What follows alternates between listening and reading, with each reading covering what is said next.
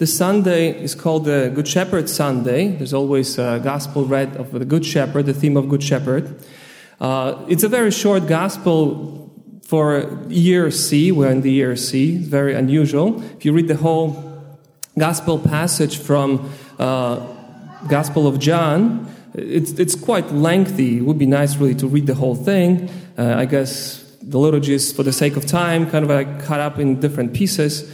But it still captures the theme of Good Shepherd, because we all need the Good Shepherd, someone who cares for us. But permit me to start with a story, and forgive me if you have heard the story before. I repeat myself. I guess I'm getting older too. But I think it's a very powerful story to capture your attention and to see why we need the Good Shepherd. So this is the story of a man called Jacques Fesch. Jacques Fesch was a Frenchman. As a young man, he grew up in upper middle class family in France. A little bit disturbed family, quite dysfunctional. His father was a banker of Belgian origin, atheist, artist, different things. So he grew up in this kind of a house that he didn't have enough faith. Jacques didn't have a good relationship with his parents initially. And he had great ambitions, but no money. So at one point, he decided to rob a bank. And he did rob a bank. And when he was chased, he fired a gun and shot a man that was chasing him, was a detective. And for that reason, he was captured immediately. It was in the 50s of the 20th century. And for that was capital punishment back then in France. So while in prison, why I'm sharing this story? Because while in prison, he met a chaplain who started talking to him about Jesus, about God. And of course, there are chaplains, that's their role to talk about Jesus. And initially, Jacques rejected the whole notion of Jesus, of God, of mercy. But something changed in him one day. Something clicked in him, we can say, in our modern language. And he started following Jesus. And he started writing then his memoirs and letters to his wife. He was civilly married, as well as to his mother. And very moving. The book with his memoirs is called Light Over the Scaffold. I strongly recommend to read. And then he became a great example to many other fellow prisoners. How you can change your life, turn around. Jacques changed so much that he became like a saint in prison. He was sentenced and he was guillotined eventually in 1957.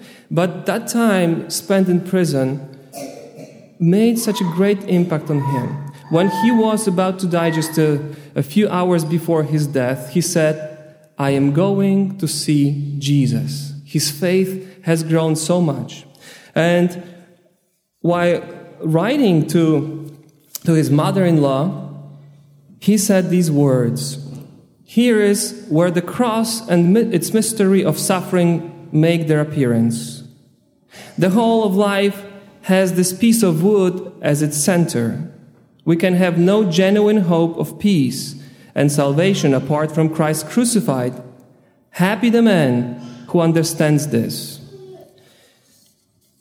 I think it captured your attention, and that's what I wanted, really. The story that captures your attention. This was the young man that grew up without a shepherd, we can say. There are so many voices in the world, and we try to hear different voices and to whom we listen. Jesus says, hear the voice of the Good Shepherd, basically.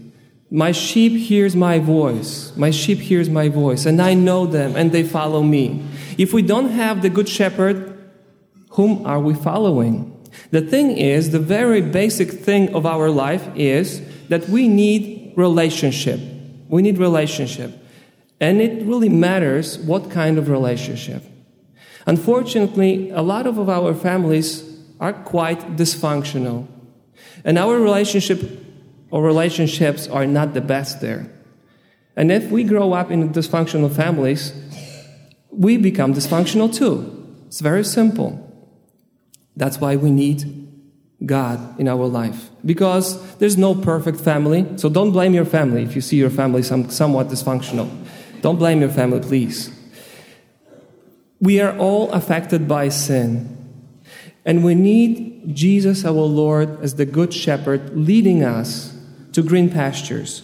The theme of the Good Shepherd is so rich in biblical terms. In the Old Testament, the shepherd was seen as God. God was the shepherd of Israel who led them first out of Egypt and through the desert and through many other the centuries of persecution, of exile.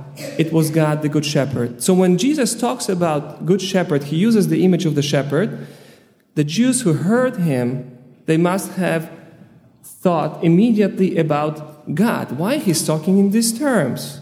Is he God? Yes, as we know, Jesus is God. So he pointing to himself, I am the shepherd that will lead you to green pastures. The very famous psalm that we often sing, the Lord is my shepherd. That's exactly about God. The Lord is my shepherd, and Jesus is the shepherd. And the green pastures, what are the green pastures? Is the life in God. In the Old Testament, it was the commandments, Torah, that was revealed on the Mount Sinai, given to the chosen people. For us, is also the commandments, but also the commandment of love in Jesus Christ. And it is our relationship with Christ himself. When we come to the Holy Mass, that's what we do. We foster the relationship that changes our life. The relationship that changes our life. And that's all we need in order to be changed. We cannot do this on our own. Very often, when people come to confession, I recently was trying to be more provoking, and they say, and I repent. And in Polish, I was listening to some confessions. I was back in Poland, and they say, we have this formula when they say, and I promise to fix my life. And kind of I say, great. You promise you fix your life. How? You cannot promise that, really. It's kind of a formula we just repeat, act of contrition. But it's impossible unless we are in that relationship that changes us. It's impossible otherwise. The image of Good Shepherd then should stir in us the trust that we need in order to change. That's the only way that we can change. And also the knowledge that we are loved no matter what. Like the story of Jacques Fesch. I know that people say, Father, don't repeat again, God is love and all of that stuff. But we need to hear that over and over again. We are loved. You are loved, each and every one of you, as you're sitting here, by God himself. And this is the greatest knowledge that we can acquire, that we are in this beautiful relationship that changes each one of us.